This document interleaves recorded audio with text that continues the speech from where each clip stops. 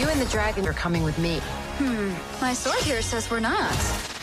If there's one thing that Disney knows about, it's princesses.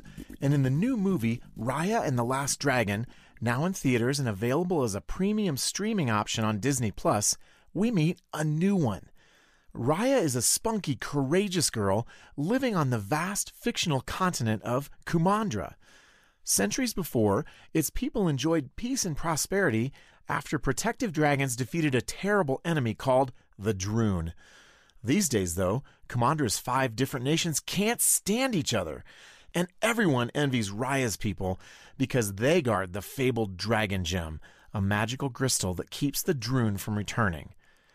An attempt at reconciliation between the nations fails, and the dragon gem is shattered.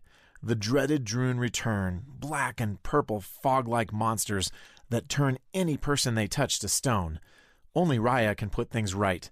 But to do so, she'll have to steal a fragment of the gem from each nation, something that'll only be possible if she can find a legendary dragon first. We really need your help. I'm gonna be real with you. I'm not like the best dragon. Have you ever done like a group project, but there's like that one kid who didn't pitch in as much, but still ended up with the same grade?